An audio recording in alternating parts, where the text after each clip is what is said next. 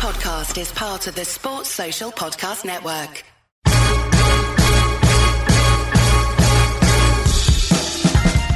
Hello and welcome to the Nat Coombs Show on ESPN in association with Betfred. Good to have you with us, gang, and we are down to 4. The championship games coming up this week. We're going to look back on how Buffalo, Kansas City, the Green Bay Packers, and the Tampa Bay Buccaneers have made it to be the last teams standing. What a weekend of divisional football.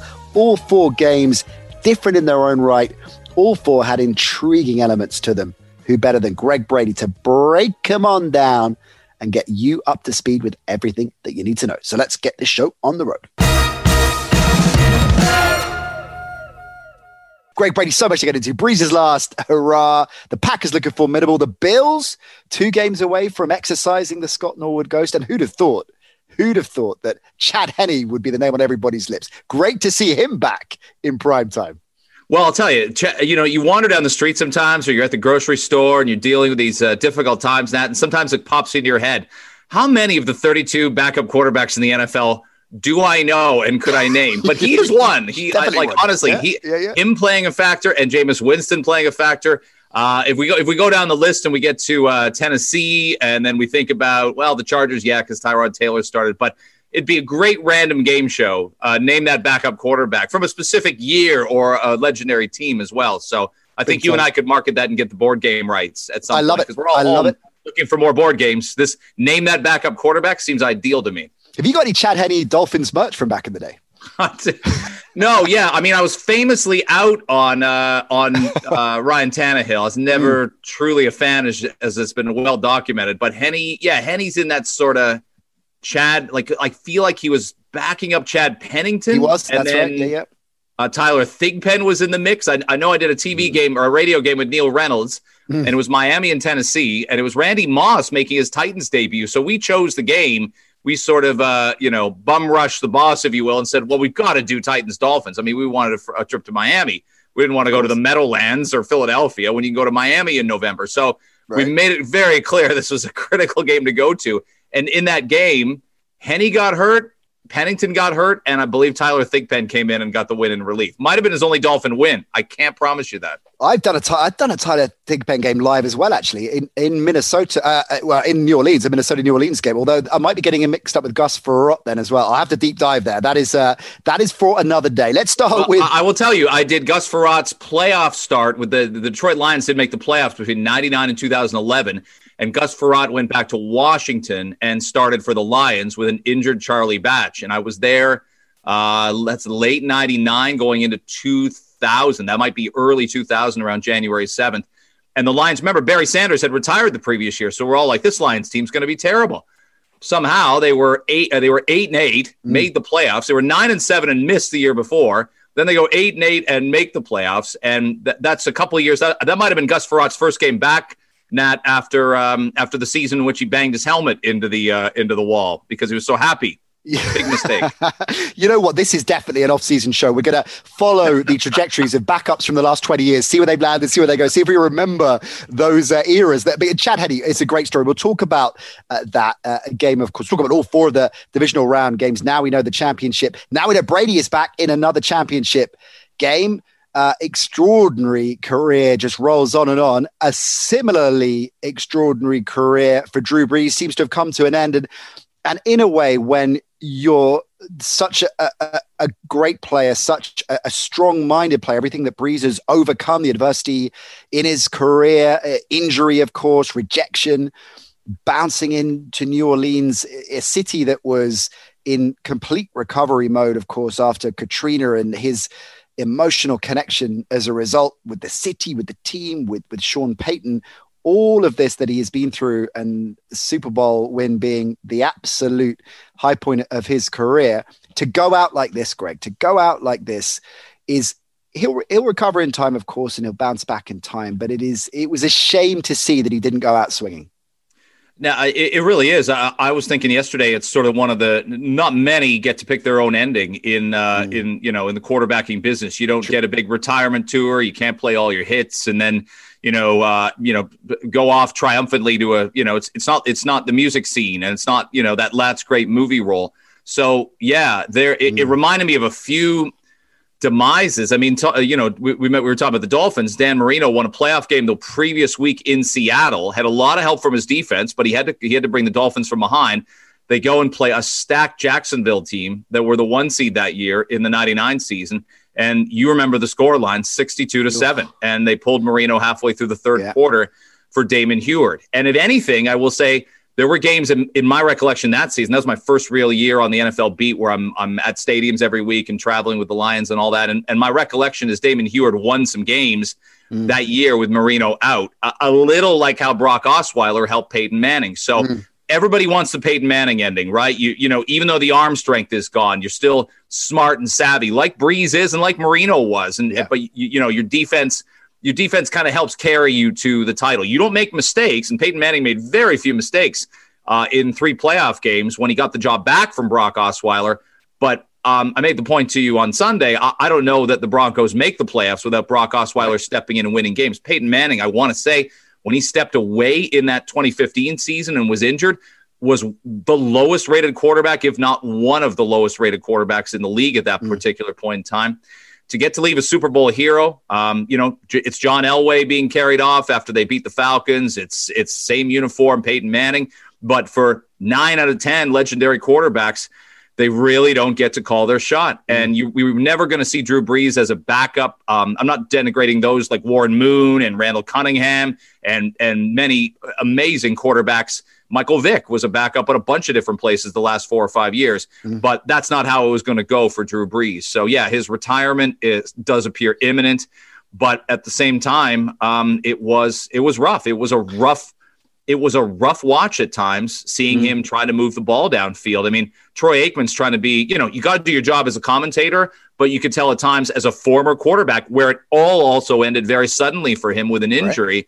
I think he was thinking about Brees, like, I don't want to dig in too deep, but he did have to keep referencing the fact, Nat, that he couldn't throw the ball 20 yards down the field. They took no shots down the field. There was all underneath stuff, all screen passes, all checkdowns for Brees, and it caught up with New Orleans, plus the turnovers that Tom Brady just didn't make. Brady made in this playoff so far. It was rough for Drew Brees. The turnovers were obviously instrumental, and it's interesting that Brees hasn't had the deep ball for a while now. We've known this. It's been, I think, misappropriated, that criticism to Brady, for example, this season, when he demonstrably still has. He's inaccurate with it a fair bit, but he still got it. There are certain quarterbacks, Rivers as well.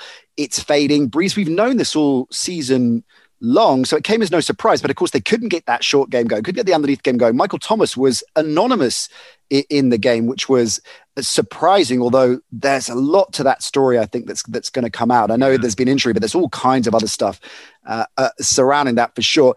It's interesting you mentioned that Marino game, because benched when the game was already away from them, but still you're benching one of the all-time greats in that kind of situation. This game was much closer, and of course Jameis came in and was a pinch hitter when they needed that deep ball.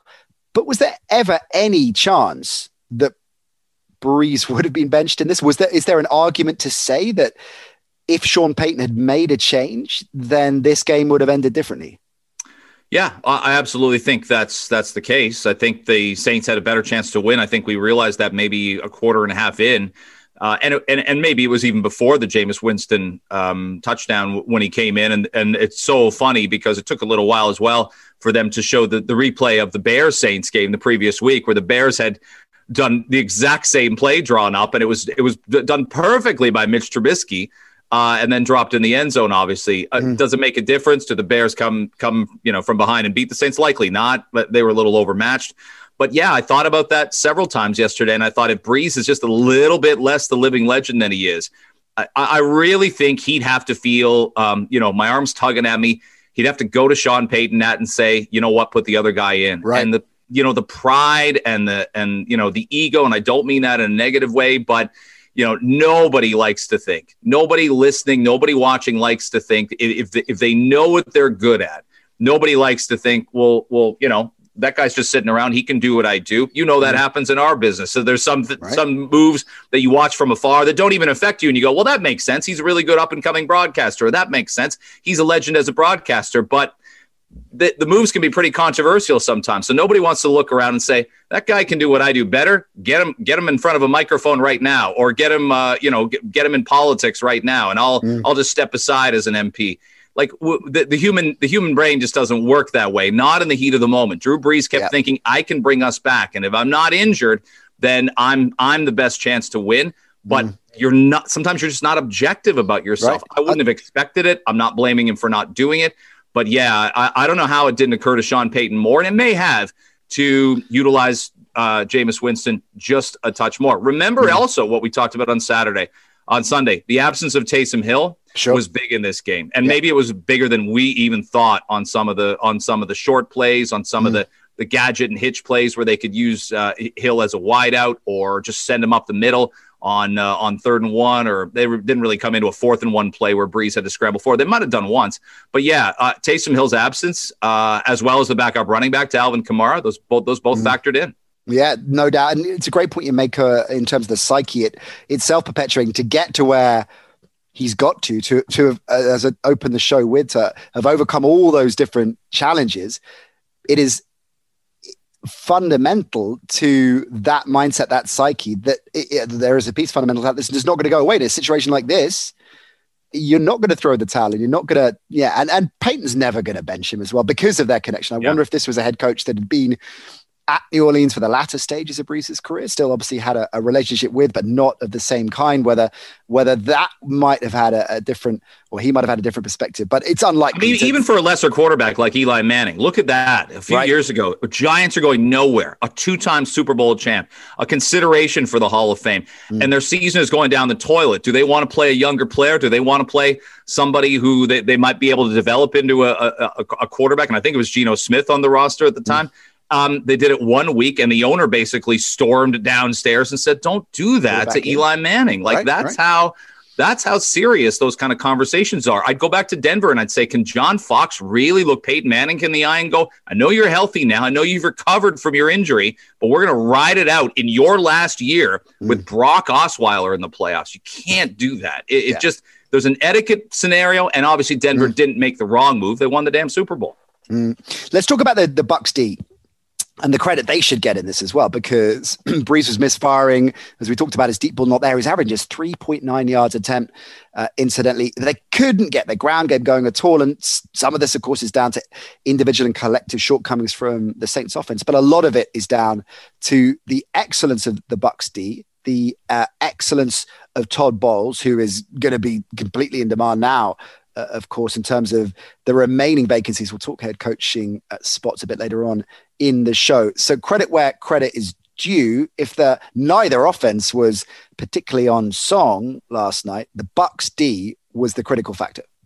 I thought so. Yeah, I agree with that. We're not going to mistake this Tampa Bay. This is the first year they've won a playoff game, and now they've won 2. This is the first time since that 2002 Super Bowl team where you're going, well, that guy's going to the Hall of Fame. So is that guy. That guy is also maybe that guy. Like we're not mistaking them for Warren Sapp, Rondé Barber, John Lynch, Hardy Nickerson. That's one of the great defenses. Honestly, one of the 5 or 6 great defenses to ever play in the playoffs. And they got to stay together as a core for years in a row, which is harder and harder to do now. Yeah, they had a salary cap 18 years ago, but it's tougher to do now. This is a little more no-name, although a couple of the names that I thought really played well yesterday are really familiar names. They isolated, and you wouldn't have noticed the quiet work he was doing if you were just sort of glancing back and forth. But, I mentioned my ties in Detroit earlier on. I moved from Detroit to Toronto right when they drafted Ndamukong Suh.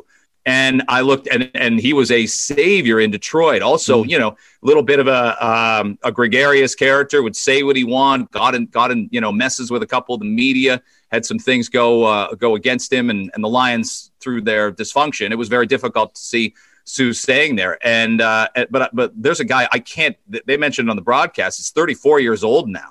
Like that just feels like yesterday that he was sort of a baby-faced guy getting drafted in the top 3, but he was going to make life hell for quarterbacks. And he was putting some work in. There's Antoine Winfield Jr., right? A son of a phenomenal NFLer also. And I thought Jason Pierre-Paul, whose minutes were kind of limited, but you forget he's there sometimes. And that's in addition to I mean, obviously they had 3 interceptions. The Devin White one was big because remember, Devin White had another one that was called back because of a penalty. So yeah, it's very, it's got some names that you recognize, but those guys aren't exactly in the prime of their career. Sue's older, Winfield Jr. is younger.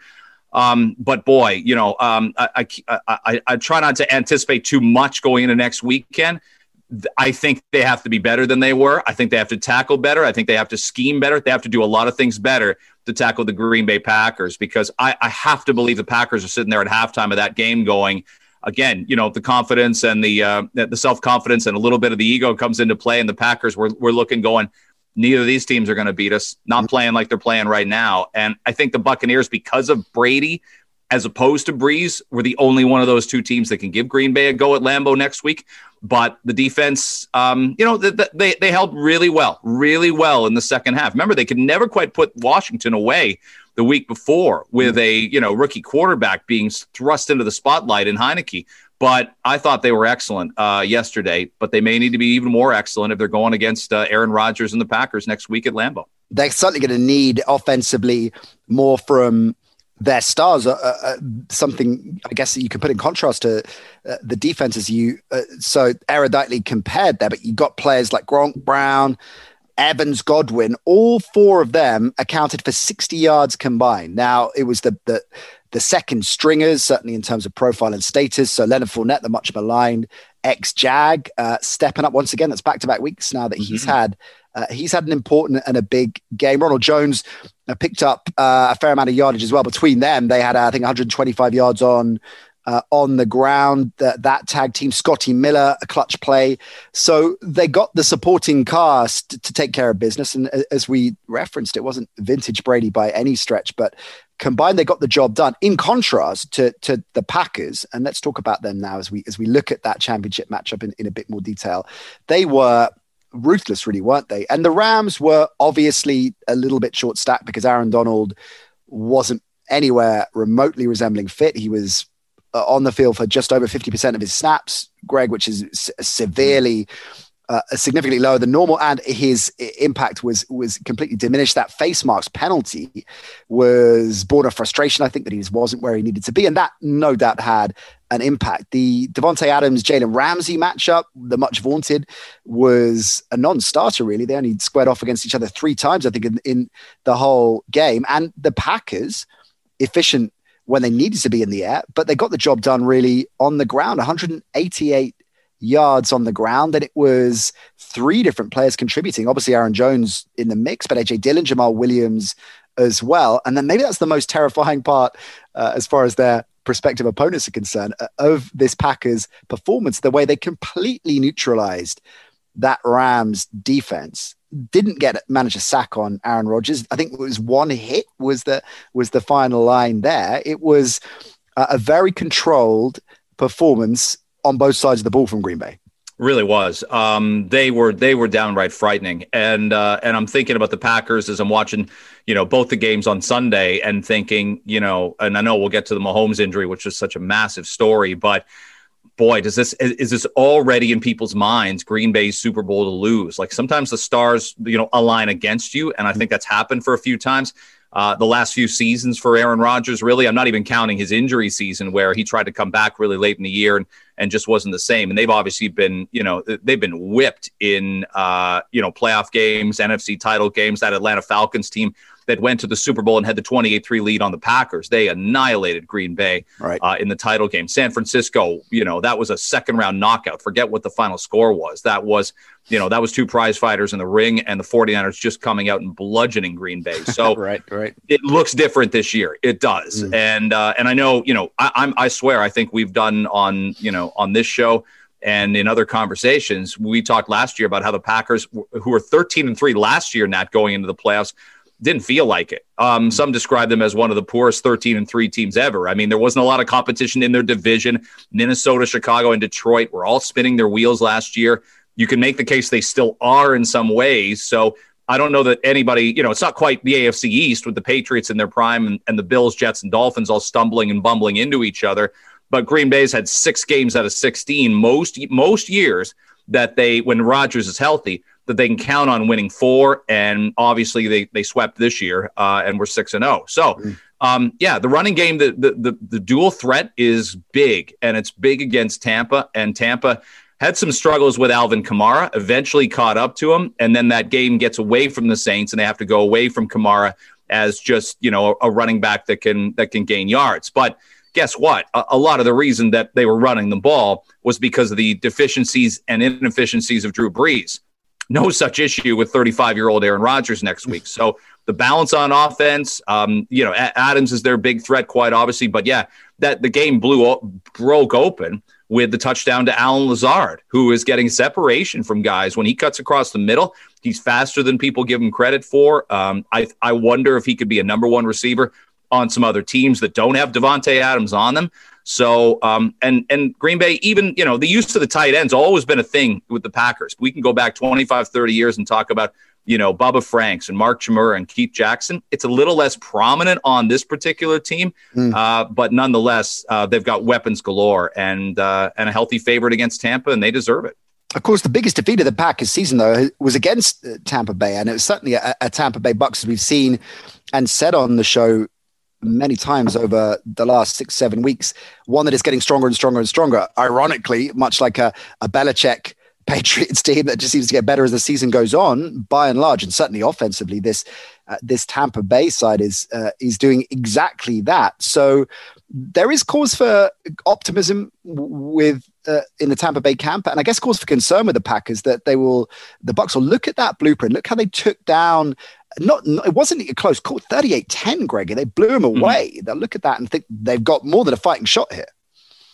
Oh, I do. I do. But I think, and I don't want to, it's difficult to read too much into one game. And in playoffs, you do that sometimes. Any kind of knockout tournament, we could be talking about soccer and the World Cup and the Euros. And if somebody looks great one particular game in the round of 16, we always assume, well, now they're firing on all cylinders. But sometimes, you can beat a team 4-0 in the round of 16 and think, well, they'll just score all those goals again. And it's hard. It's hard to be really consistent when you're playing against the best in the world. I will tell you, if we're talking about how much Green Bay is favored by in the game, I've seen 4 points, 4.5 points right now. Mm-hmm. Sometimes we all know, Nat, that Vegas knows far more than you and me and all of us watching and listening combined about where to set the line. But they just seem to be tempting you to take the Packers. That game could get out of hand on Tampa Bay, and Tom Brady doesn't get blown out in the playoffs too much. It's happened a couple times. The Ravens have gone into Foxborough, and really, when we think back, the Jets, the Rex Ryan, Mark Sanchez Jets did a number on them in the playoffs at Foxborough one year. But 4 seems really low. I would have set that line at about 7.5, just because I look and see where Green Bay's at right now, and maybe that'll climb up. But the Packers this just feels like their time. It feels like now. It feels like it's, a decade later, they're ready to go back to the Super Bowl after we all assumed they'd go back constantly. I mean, what was that? Aaron Rodgers' second full year as a starter when they go and beat Pittsburgh in Dallas. Maybe it was his third year as a starter, barely, since Brett Favre's departure. Brett Favre had so many departures from Green Bay, Nat, I can't keep track of them all. So again, does it go back to music? Does it go back to music? This is like the Who breaking up and getting back together, and this is the final tour. There's only 2 of us left. But we're going out there for the last time. I mean, they did that when I was 10 years old. So I don't know. Favre going out like? I'm just trying, because he went out blazing, didn't he? I suppose that's the difference. That not on his own terms. It says he didn't go out with a ring, but I feel like he went out. Went out blazing, went out as very much in character, as the type of performance we'd expect from Favre. Well, was it? I'm trying to remember, and I'm at the game. Was Minnesota? Was that overtime loss his last year? I feel like maybe it was, and he forced. Oh, did he have one more after that? I wonder about that.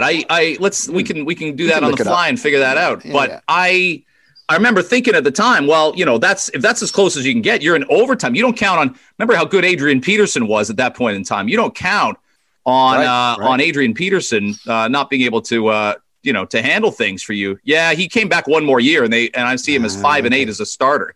So he came back one more time after that Saints-Colts Super Bowl with the Vikings, and it didn't go quite as well at the age of 41. But the point is made. It's Green Bay just feels they just feel like they're running on all cylinders right now. And again, when we flip to the AFC, boy, a healthy Mahomes against Rodgers might be the dream matchup. It's hard to think that, we don't want Tom Brady or the amazing story of the Buffalo Bills in the Super Bowl. The Tampa Bay would get to play in their own stadium. But I think we look right now and think Green Bay, Kansas City, if Mahomes is fully healthy, that's probably the matchup most neutrals want and maybe expect right now. We'll get to the AFC in a tick. Just a couple more on both teams, actually. The Rams looking forwards with question marks about the quarterback position. For the record, you and I, golf apologist trademark. Yeah. And he certainly stepped up, I think, impressively in this game when he was clearly banged up and it was affecting his technique, it's affecting his output. The week before, he was a lot more composed and together, but the Rams collectively as an offense were disjointed. They were going three and out scoring. It was very boom or bust and not enough impact with the boom. So, curious here, because I wonder if Goff had stunk the joint out, whether that might have made the decision easier. There's a lot of rumblings, and we've been hearing from a couple of different sources how big Sean McVay is on John Wolford. Now, that's quite a fanciful jump, and let's put the fiscal component of this to one side for a minute, because they paid Goff some serious dollar, right? But that story is buzzing around quite a lot, and Wolford offers something that Goff doesn't, not just in his mobility either, but in terms of his ability to read the game quickly. Jason Bell was on the show a few weeks ago talking about the speed of thought fits very, very well with Sean McVay. And that's, I guess, been one of the fundamental complications really with the Goff-McVay marriage, is that Goff, like Andy Reid, and we're going to celebrate his brilliance in a moment, is one of these great innovators that loves this complexity. He's so good that he makes the complexity seem simple. And Goff just isn't that player. He's not that kind of player. He can't, for all his attributes, he throws a great ball. He's got a decent deep ball. He is, relatively mobile, if not a dual threat quarterback. He is typically fairly protective of the ball, although of course not this season, and that's been another cause for concern for McVay. But he doesn't have that speed of thought, anticipation that a different quarterback combined with McVay would be electrifying to see. So I wonder what the Rams do, Greg, going forward. Yeah, I think they're going to stand pat for the time being. I think they see this season as a work in progress. They were in the Super Bowl 2 seasons ago, in the 2018 season going into the calendar year 2019. I thought they were the best team not to make the playoffs last year. There's always one of those. This year, you could certainly make the case it was Miami with their record, and it wasn't anybody coming out of the NFC. But there's always, and though they added an extra team this year, but they didn't last year, and the Rams would have been that 7th seed going to the playoffs. So they haven't fallen off the map. I think unless, and I know there's going to be quarterback movement. It's something we'll be talking about over the next a couple months. And really what Deshaun Watson is asking, if indeed all that is accurate, and he has absolutely positively played his last game with the Houston Texans. Yeah, what do you think about that? Because we were told as recently as a week ago, no chance. Forget it. It's one of the most absurd rumors doing the rounds. And suddenly, in the space of a week, some Shefty was tweeting about it yesterday. I mean, some serious insiders are saying this could be the end of the road. That's incredible. Well, it is, and those for most teams, it would need to be money in, money out to make a Deshaun Watson acquisition work, given what he makes now on his second contract. That's going to be really intriguing. But I agree with you. Here's what I agree with. I like Goff enough to move forward. I like, Wolford can sit there and be that backup and maybe can give you some juice and maybe can give you a spark sometimes. I think you got to be really careful. I think there's many teams that have sort of held on to quarterbacks in that middle realm, or maybe that, second to third tier. I thought the Bears did it with Jay Cutler. I think Dallas did it with Tony Romo, where the guy is good enough that you're willing to, take the off week and move forward, because the potential's there to win between 10 and 12 games. And if you give that up and it's the wrong decision, then you're languishing in mediocrity. And then as well, the Rams have a good enough roster. Like, the Rams cannot, and obviously it would really take the rose off McVay, cannot be a team that ends up being 4-12, 5-11. They're too good. They're way too talented on defense. I would say as well about Saturday, We talked about player absences in the other game, in the NFC game with the Saints. No Cooper Kupp was a factor. Right. I don't know that it changes the outcome. I would say that it didn't, but that's a real reliable weapon for Jared Goff, and he wasn't there. So it creates an overemphasis on Robert Woods. It makes going to the tight end, Tyler Higbee, a more frequent thing. But the Packers know that. They know that going in. They are well aware of that during the game itself. So I like where the Rams are. Remember also, just speaking, Rams-centric, it looks like they're going to lose their defensive coordinator, Brandon Staley. Yeah, right. To the LA Chargers. So he goes across town and coach Justin Herbert. Staley's the defensive coordinator, but who they bring in as an OC could be really, really important after the Chargers jettisoned Anthony Lynn. But I like where the Rams are at. And I think that you've got to have that big picture about your division. I think what you witness other teams do in those 4-team divisions matters as much as what you do. And I think we've got an aging infrastructure in Seattle, got an older coach there. Pete Carroll, I'm sure, is coming back, but that was a really successful season for the Rams. There's a lot of weird stuff happening with the Niners. What's going to happen with Jimmy G? Arizona couldn't get out of their own way at times this year, even with a mostly healthy Kyler Murray. They sure could have used him the last week, obviously, and didn't have him. But I think the Rams, there's not just one team that has a successful season and the other 31 don't. I'd look at this season, Rams back to double-digit wins, back to the playoffs, go to Seattle and win a playoff game. I think the Rams are back to a pace that they're really, really happy with. I wouldn't change too much, to be honest. Yeah, okay. Fair point. Cam Akers as well, I guess, another bright spark for them. And he figured as we expected he would, but not enough in the end. Let's go into the AFC then. We've got to start with last night's game. Remarkable game in so many ways. Remarkable that the Browns didn't give up. And you mentioned earlier on that Bears game and the Javon Wims drop, which just seemed to be a pivotal moment in that game, because not just the absence of points as a result of the score getting missed, but just the morale disappearing instantly, the deflation that was caused uniformly, I think, across Bears Nation, let alone on the sidelines. Felt that a similar situation might occur when Rashad Higgins could have, should have, would have scored the ball. And what a ridiculous rule this is, Greg. I'm keen to get your thoughts on this, but you roll through the right side of the pylon, out of bounds. It's still your ball. It goes through the back of the end zone. It's a touchback. I still don't understand that rule. It's absurd.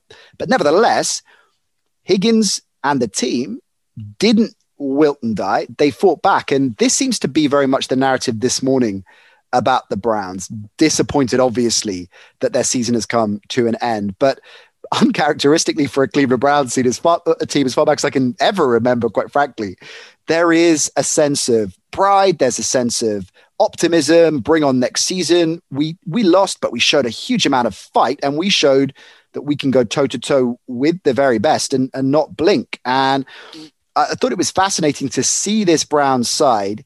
And of course, Mahomes going out gave them an extra bit of edge. But to see this Browns side, to see Baker stepping up in prime time, the biggest game of his life, and not panicking and not blowing it and not throwing it away, but looking composed and assured, and already a serious contender next season, right? Yeah. It's 19-3 at halftime, and it's the easiest thing. And you might say, well, come on, they're professionals. They make millions of dollars, but it's the easiest thing. We're talking a lot about the human psyche. It's the easiest thing to go in and go, it's not going to happen for us today. And it just takes a few people to feel that way. Exactly. And for that to, how would I put it? Metabolize physically for then it to spread throughout the team. Okay. And it didn't happen. Like that touchdown drive at the start of the third quarter for the Browns, and that's before the Mahomes injury. So they're not just seeing, okay, we've got a huge break here. We want Patrick Mahomes obviously to be okay, but if he's out of the game, who's kidding who? That benefits us. I mean, I was checking sort of, live betting lines during the game itself, and I was a little bit surprised it didn't lean more in the Browns' favor. That gets to Andy Reid and what he did, and we'll talk about that in a minute. But good heavens, like that, it was all there for the Browns. I couldn't think of a critical quarterback injury in a playoff game so significant in recent times. We know when Brady had taken over the Patriots in 2001 that Drew Bledsoe had to come in, with Brady injured, and win the AFC title game. And they had to win it in Pittsburgh. Right. I think they were still back at Three River Stadium then, but they had to go and beat the Pittsburgh Steelers in Pittsburgh. And Drew Bledsoe, cold for not playing for weeks on end, now the backup to Tom Brady, former number 1 overall pick, accomplished that. Now, that was a big ask for Chad Henne to come in and almost do the same with Patrick Mahomes out. But back to the Browns, I loved how they played. I love that they didn't quit. Now, there still has to be hard work. I would figure a franchise like that, and as downtrodden as they were, and the fact, Joe Thomas, legendary lineman, plays there his whole career and never even gets a sniff of a game like that yesterday. The Browns don't even come close to playing relevant, meaningful games in December. They didn't the whole time he was there. Top 5, top 6 pick.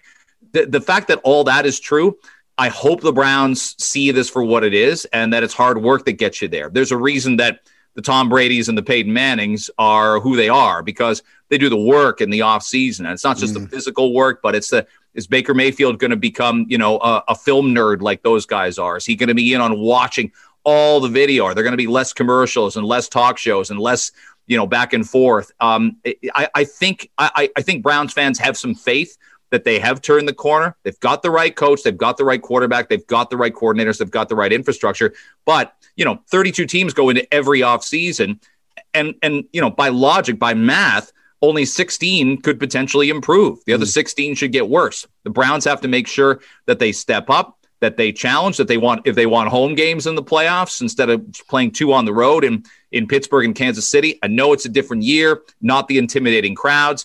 So that probably benefited them, that they're not playing in Kansas City with Arrowhead sold out, and they didn't have to play at Heinz Field in Pittsburgh on a Sunday night with it sold out. But nonetheless, it's a big, big step forward for the franchise. And there's a lot of other AFC teams looking at the Browns saying, well, how do we do that? We haven't made the playoffs in 15 years. We haven't won a playoff game. Teams like the Jets, teams like the Dolphins, teams like even the Chargers, who say we got to get back to some degree of respectability.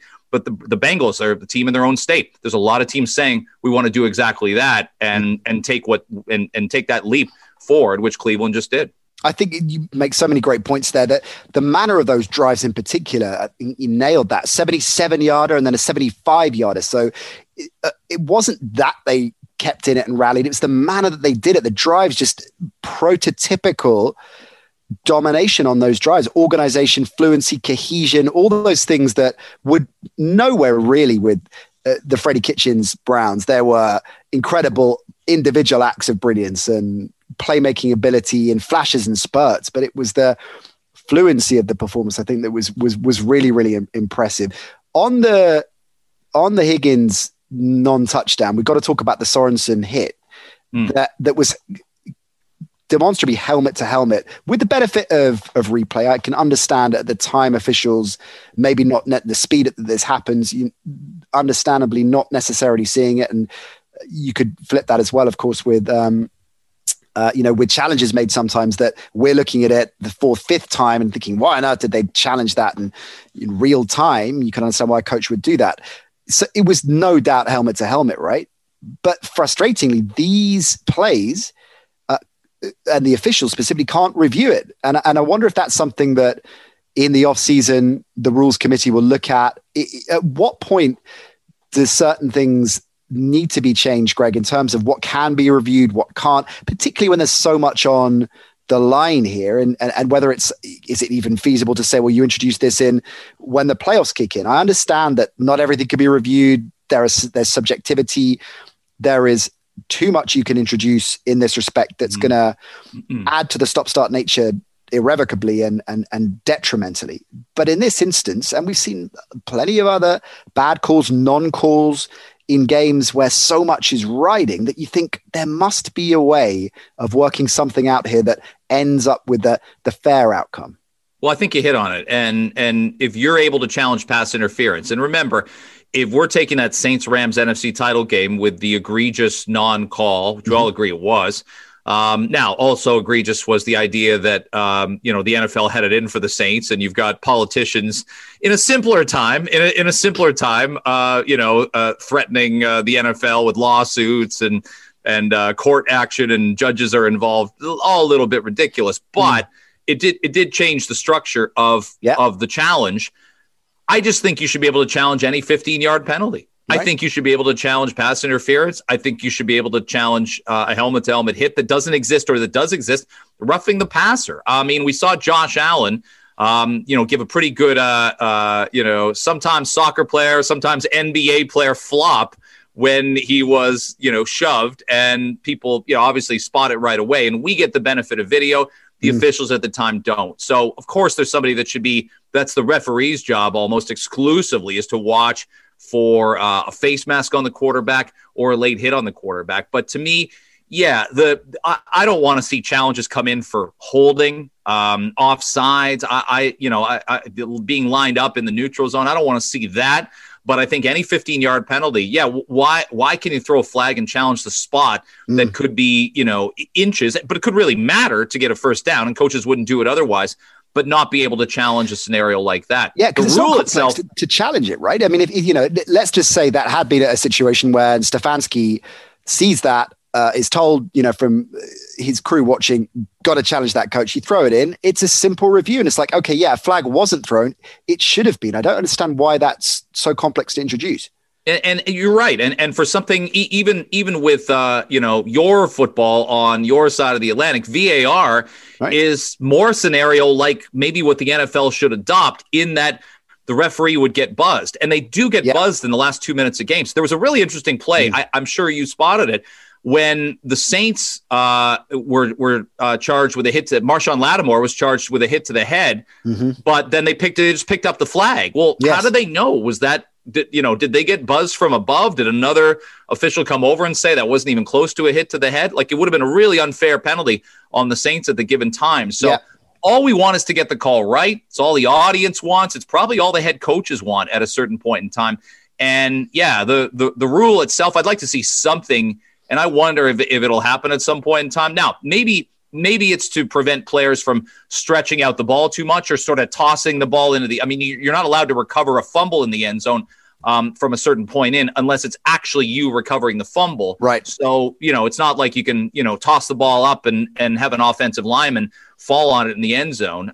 But maybe it's the offensive team's ball back at the 20-yard line. Maybe you're punished in terms of yards for fumbling it through the end zone. The idea of a touchback and a turnover is a really, really rough go. But to your point, the Browns shook it off, dusted it away, and ended up responding. Remember, a 19-3 game at halftime. I think we're all looking, can I go for a walk in the second half? Like, is this going to be worth watching? Is this with Patrick Mahomes playing the whole game? Is this going to be a 35-9 game at the end of this? And in your case, we're ready to go for a haircut at halftime, I think. But it only takes me 2 minutes these days. That's true. Fair. But of course, they kept it in it.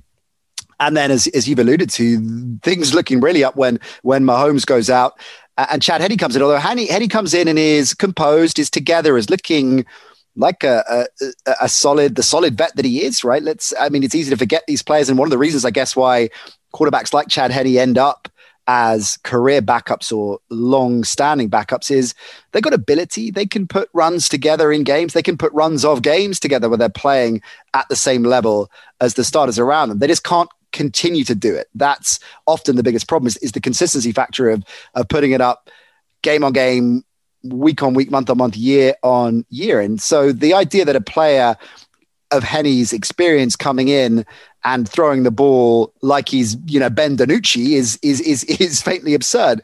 Nevertheless, he coughs up crucial turnover and you're thinking, oh boy, here we go. But in the end, Henne came good and was clutch at the end. And the crucial play, the play that we're all going to remember from this game, maybe from this playoffs for years to come, on the 4th and 1, Andy Reid dialing up a play call that possibly only Andy Reid would have the wherewithal, the guts, the innovation, the creative innovation to do that. But the most unlikely play to call in that situation, and Henne executes it perfectly to Tyreek Hill, and that's game over. It was unbelievable. The idea, and he obviously, he fooled a lot of us. I'm not just banging on Tony Romo. Romo was sure that they were not going to snap the ball and that they were going to punt. And then it's a bit chaotic because maybe if he's thinking that, Tony Romo's a smart football guy. So that means obviously some of the Browns are thinking that also. We saw that ad nauseum with Josh Allen the night before with the Bills.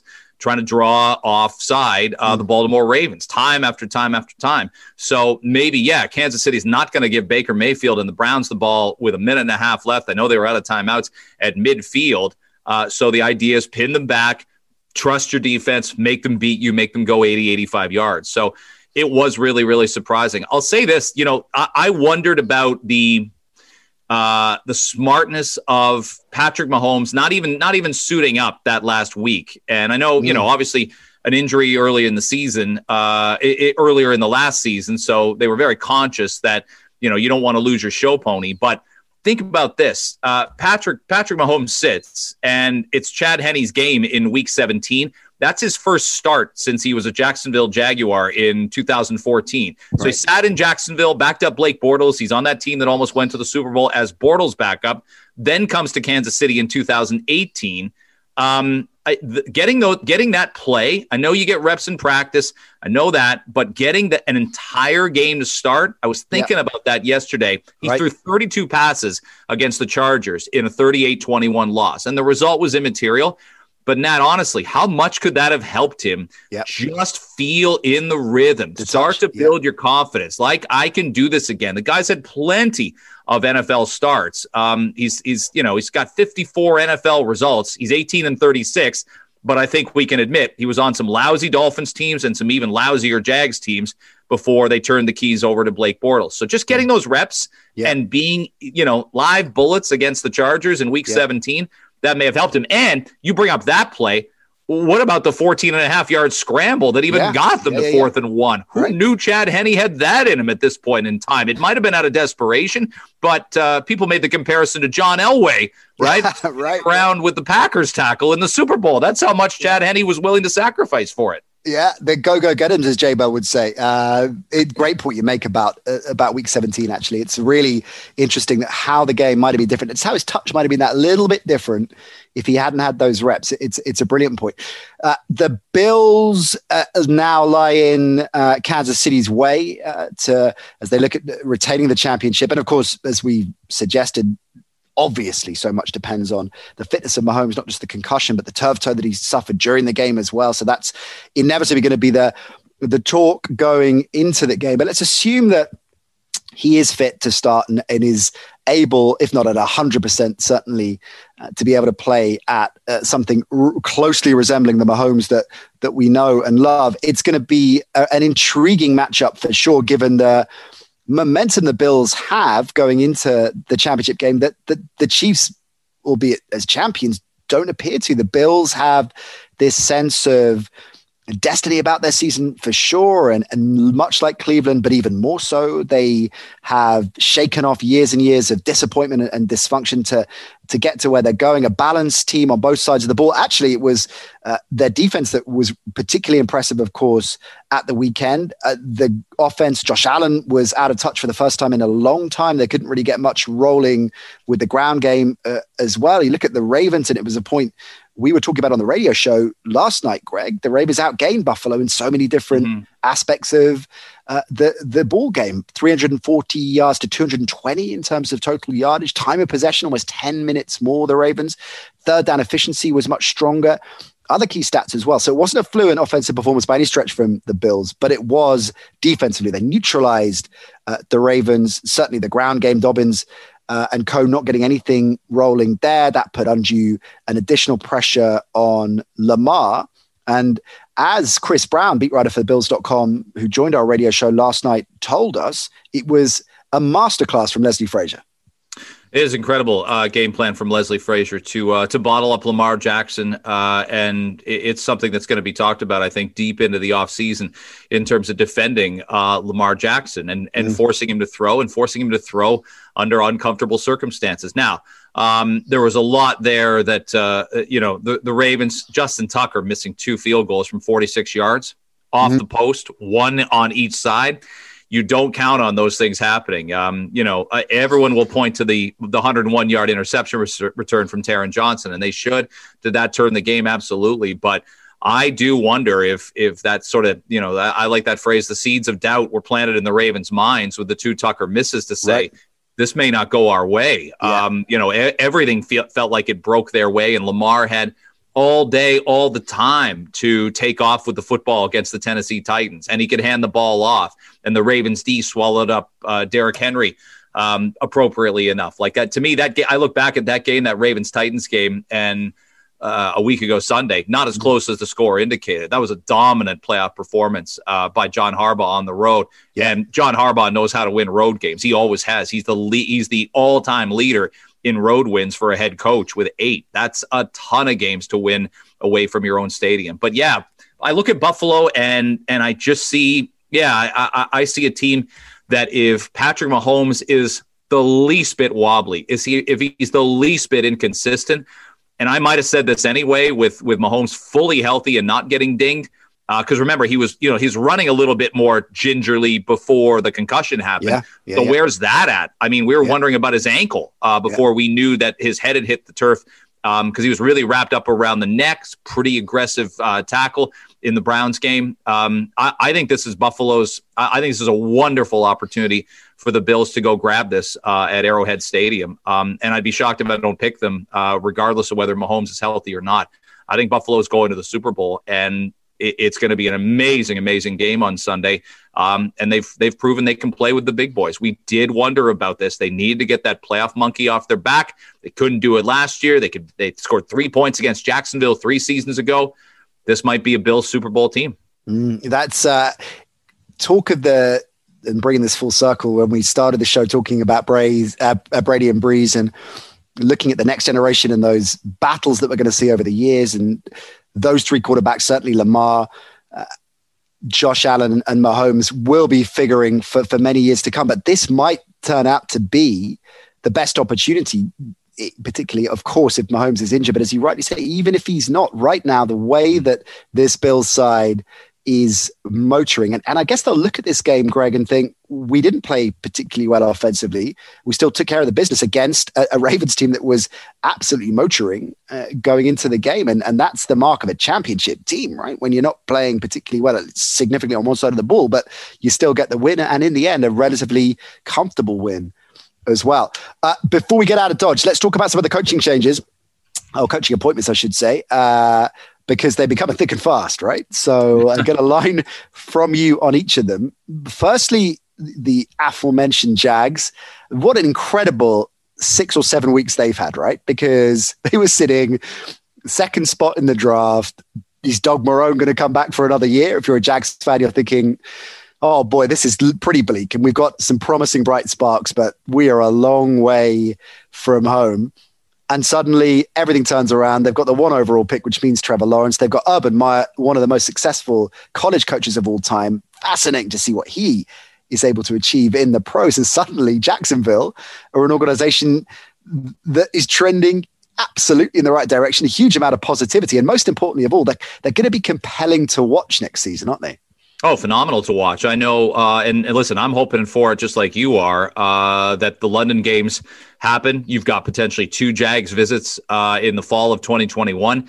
And if we, again, all are doing our part, all goes well, vaccinations increase. We've got 2 Jacksonville Jaguars home games. I think we agree just on that front, Nat, that we need full stadiums for those games, that I don't think the NFL is coming with the idea of 10,000 people at Wembley. They got to have everybody there. So I don't know how realistic that's going to be though this year. It's a great question, a great point that maybe we need to elaborate on another time. But I wonder, given where we're at now in January, and they've got to make this call, certainly in the next 4 months, you would think, right? I don't know. It's a big call, but what a thrill for London football fans if they get to see Trevor Lawrence in his rookie season 2 different times, as it were, with the Jags coming over. So I agree with you about the positivity. And that division is so in flux. There's what the Texans do with Deshaun Watson. Are the Titans, standing pat? Are they happy where they're at? It's hard to believe Indianapolis.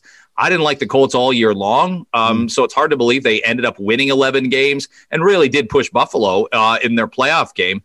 But what does Phillip Rivers do? So there's a big X factor there. And does he want to keep playing? But do the Colts want to move on and look at somebody else? So I'm real curious to see the impact for Urban Meyer, since that's you asked about the coach. And I don't know what to compare this situation to. To me, it's not quite like Nick Saban, deciding to leave LSU and come to the and come to the Miami Dolphins, because Saban had, a taste of being on a staff in the NFL before. It's not like Pete Carroll, who had a couple scenarios that didn't work out for him necessarily great with the Patriots and the Jets. And then, absolutely rising up USC. I was a USC fan from a little kid in the late 70s. So I've always watched that program. He comes in, replaces a guy named Paul Hackett, and absolutely makes USC, the most compelling sports team, period, in Los Angeles. They were a bigger deal than the Lakers, the Dodgers. They really were. USC football. And Pete Carroll made that happen, comes to Seattle, and has had a tremendous run of success. He might be a Hall of Fame coach in the NFL. And many people said, it's a retread. He's tried it before. It's not his thing. So I'm fascinated to see how Urban Meyer goes. I know we were talking with JP Shadrick yesterday, and I agree. Lower the expectations. If you get off the mat and you're 7-9, 8-8, that's big progress for this Jacksonville team. That's really decimated their roster by, trading for futures a fair bit in the last 3 years. Yeah. I wonder as well if Urban Meyer coming into the NFL in 2021 as opposed to 10 years ago is going to make a significant difference, certainly in his favor, right? Just the way that the pro game has changed and pro offenses have changed, and that acclimatization, as we're seeing from individual players and quarterbacks most notably, but also receivers, how quickly they can acclimatize to the NFL now compared to back in the day. I wonder whether that's going to make it a more straightforward transference. We mentioned Brandon Staley at the Chargers, Arthur Smith at the Falcons. So the Titans, well, to your point, they're going to have to have a think about how they follow Arthur Smith. He's had a huge amount of success, obviously, with the Titans in the last couple of years that is perhaps sometimes misunderstood, or his role, I think, has been undervalued because of Derrick Henry's visible contribution. What he's done with the passing game, the rehabilitation of Ryan Tannehill, the balance that he's managed to imbue there, he's going to be a hard act to follow. What do you make of his appointment at the Falcons, though? That's an interesting choice for them, I think. And I guess the Matt Ryan question comes firmly into view. Yeah, I think it does too. He going from not being able to get where Marcus Mariota, where he needed to be. It's a weird thing how sometimes, we were talking about Goff, and you could link Goff's always going to be linked with Wentz because they were 1-2 in the draft, same as Luck and RG3 were. But I think about that with Jameis Winston and Marcus Mariota, and both players really, just not being able to make things click for the Buccaneers and the Titans respectively. So they get found money in Ryan Tannehill, who they really didn't bring in, I don't believe, to compete for the starting job at the time, but just to give them depth. And Tannehill had not played well enough in Miami, really, to justify walking into a locker room and being that particular starting quarterback. So, yeah, it's going to be really interesting with Arthur Smith there, because he should get a lot of credit for emphasizing the run. It seems like, the running back is almost coming back into vogue as being really important. And if you don't have a superstar running back, you better have, like the Browns have, that 1-2 punch. And it's what the Chiefs were missing yesterday against the Browns, obviously, with injuries in their backfield. So I'm real curious to see what Atlanta does, given, again, that division. I think Tampa stands pat, and a lot of their guys are back, including a 45-year-old Tom Brady. But New Orleans has calls to make. Carolina looks set with Teddy Bridgewater. But I don't think the Falcons have to languish too far at the bottom of that division if they can, make the right moves and transition from Matt Ryan in the next year or two to another quarterback that's capable.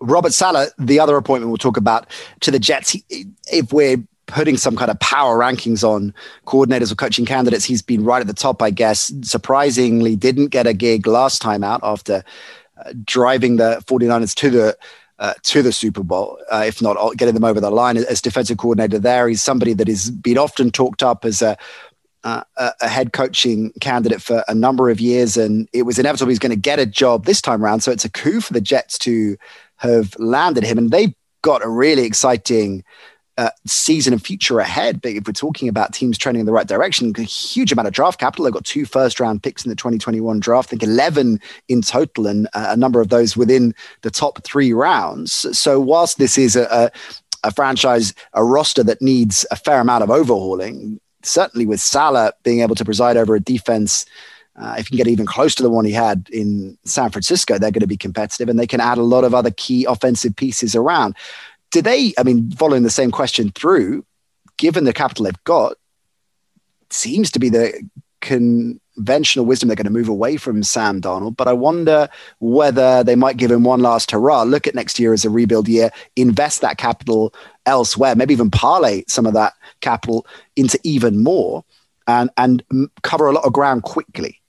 Yeah, it's something, and I think they need to, because Buffalo's only going to get better and stabilize, and Miami should be getting better as well. Again, not everybody takes the same progression. Some teams step up, make the playoffs, and all of a sudden, boom. Buffalo, remember, made the playoffs that year against Jacksonville in McDermott's first year, and were right down to being in a position where they drafted Josh Allen the year after that, after the 2018 season. So it's one of those scenarios where you've got to be certain about where your goals are. And I do wonder for the Jets. I think it'll take a few years still to dig out of this.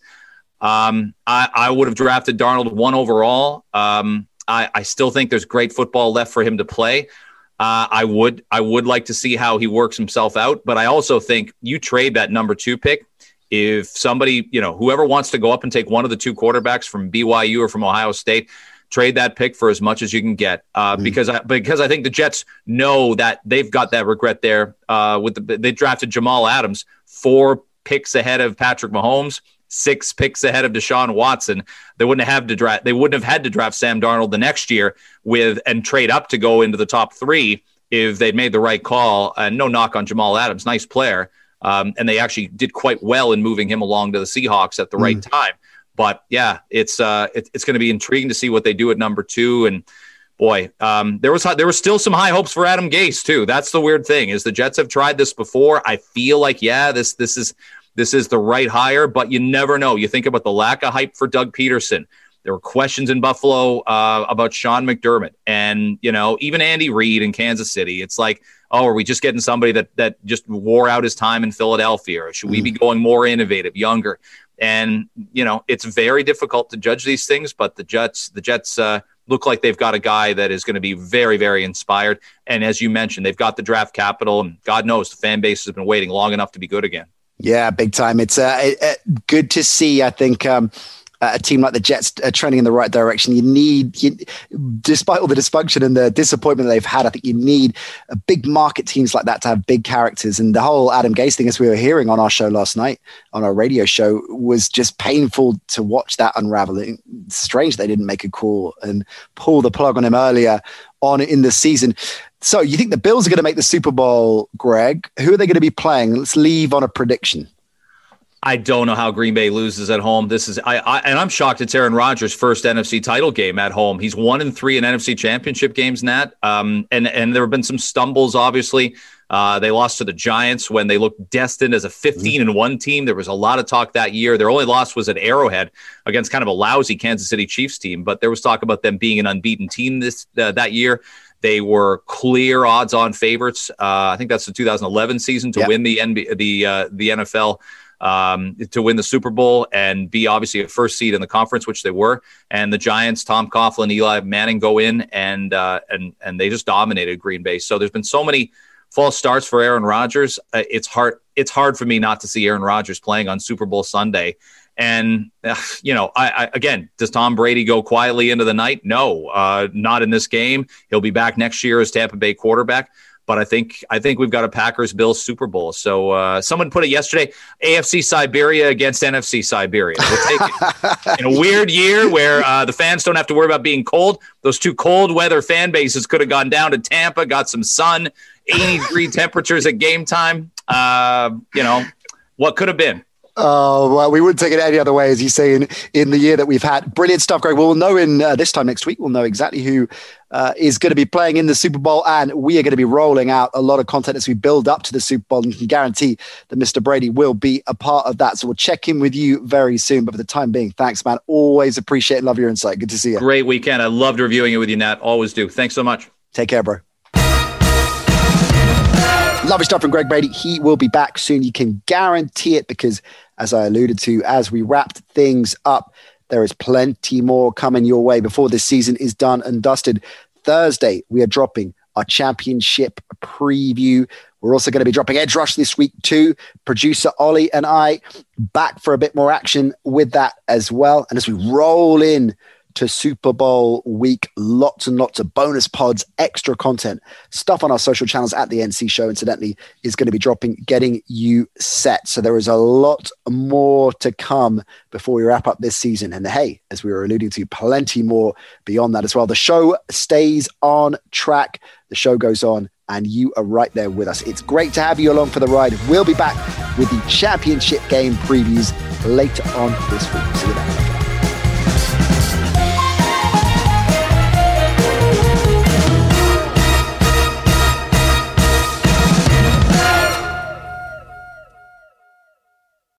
Sports Social Podcast Network.